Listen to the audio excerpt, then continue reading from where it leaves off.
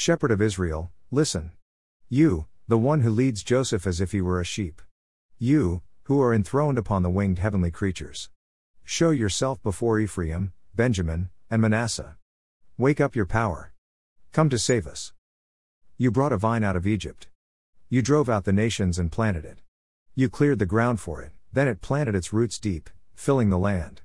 The mountains were covered by its shade, the mighty cedars were covered by its branches. It sent its branches all the way to the sea, its shoots went all the way to the Euphrates River. So why have you now torn down its walls so that all who come along can pluck its fruit, so that any boar from the forest can tear it up, so that the bugs can feed on it? Please come back, God of heavenly forces. Look down from heaven and perceive it. Attend to this vine, this root that you planted with your strong hand, this son whom you secured as your very own. It is burned with fire. It is chopped down. They die at the rebuke coming from you. Let your hand be with the one on your right side, with the one whom you secured as your own, then we will not turn away from you. Revive us so that we can call on your name. Restore us, Lord God of heavenly forces. Make your face shine so that we can be saved. Common English Bible. Let us continually keep in mind that the Psalms are quite Jewish. Yes, I often refer to the Psalms as the Church's prayer book and unabashedly see them through Christian eyes. Yet, the Psalter, at its core, are prayers and songs of the Jewish experience. The deep longings and yearnings of the Jewish people within a constant stream of hardship, difficulty, and persecution give voice to all humanity. In other words, the bearing of the Jewish soul as the people of God is the crying out on behalf of us all. The Jews know a thing or two about lament. Today's psalm is a lament, a prayer, a longing for God to come and restore Israel. It is a cry for the Lord to no longer look upon them with anger. The people knew, in their exposed vulnerability, they needed God. They longed for their God to come and save them and to bring a revitalized nation. Amid awful circumstances and emotional pain, it can be hard to focus with any sort of concentrated prayer. The Jews also help us here because they crafted and arranged the Psalms in such a way as to enable and foster recall and memory.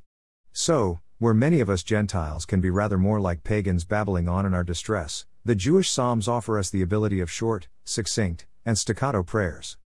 Early Christians called them breath prayers. Throughout the day we can utter "Stir up your power, O God, come to save us." The intention of saying it repeatedly in a day is not to get God's attention, because we already have it. No, the purpose is to connect us with divine resources for deliverance, to be in constant touch and continual communion with the one who can ultimately restore, renew, revitalize, and reform the world with justice and righteousness. Repeated short prayers offer us the opportunity to express our longing for the flourishing of the earth and its inhabitants, as well as to enjoy walking with God in the garden of fellowship, peace, and goodwill. To pray is to be restored. Restoration is a beautiful thing. I rarely watch makeover shows on television, but if I notice a program where an old house, seemingly better suited for the wrecking ball, getting restored to its original charm and beauty, I am hooked. We as people seem to resonate deeply with things being repaired and rejuvenated to looking brand new again. Again, the Jewish people go before us, through the Psalms, with the vision to see the old become new. Whereas some may get lost in the drab discouragement of a gray and dreary environment, forgetting the original shine of how things once were, Asaph, the consummate Jewish song leader, guided the people in remembering how God's people enjoyed the covenant and the promises of God. Yet, over time, the relationship was not maintained and cared for. The people gradually slid into disrepair, much like a once grand old house, now merely a haunt for critters and birds. Centuries of neglecting prayer and worship brought a situation where it seemed the only recourse was to do away with the people and begin again. I certainly do not want to be on the bad end of God's anger.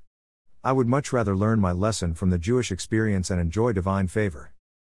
I also long to see this old fallen world restored to her original beauty. So, we must come to God, not once, but again and again, over and over.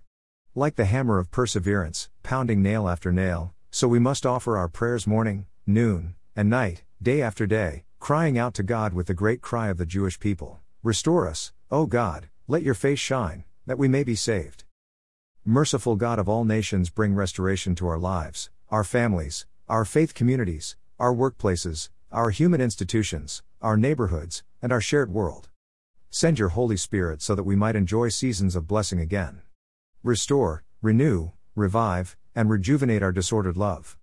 May your face shine upon us once again through the mighty name of Jesus. Amen.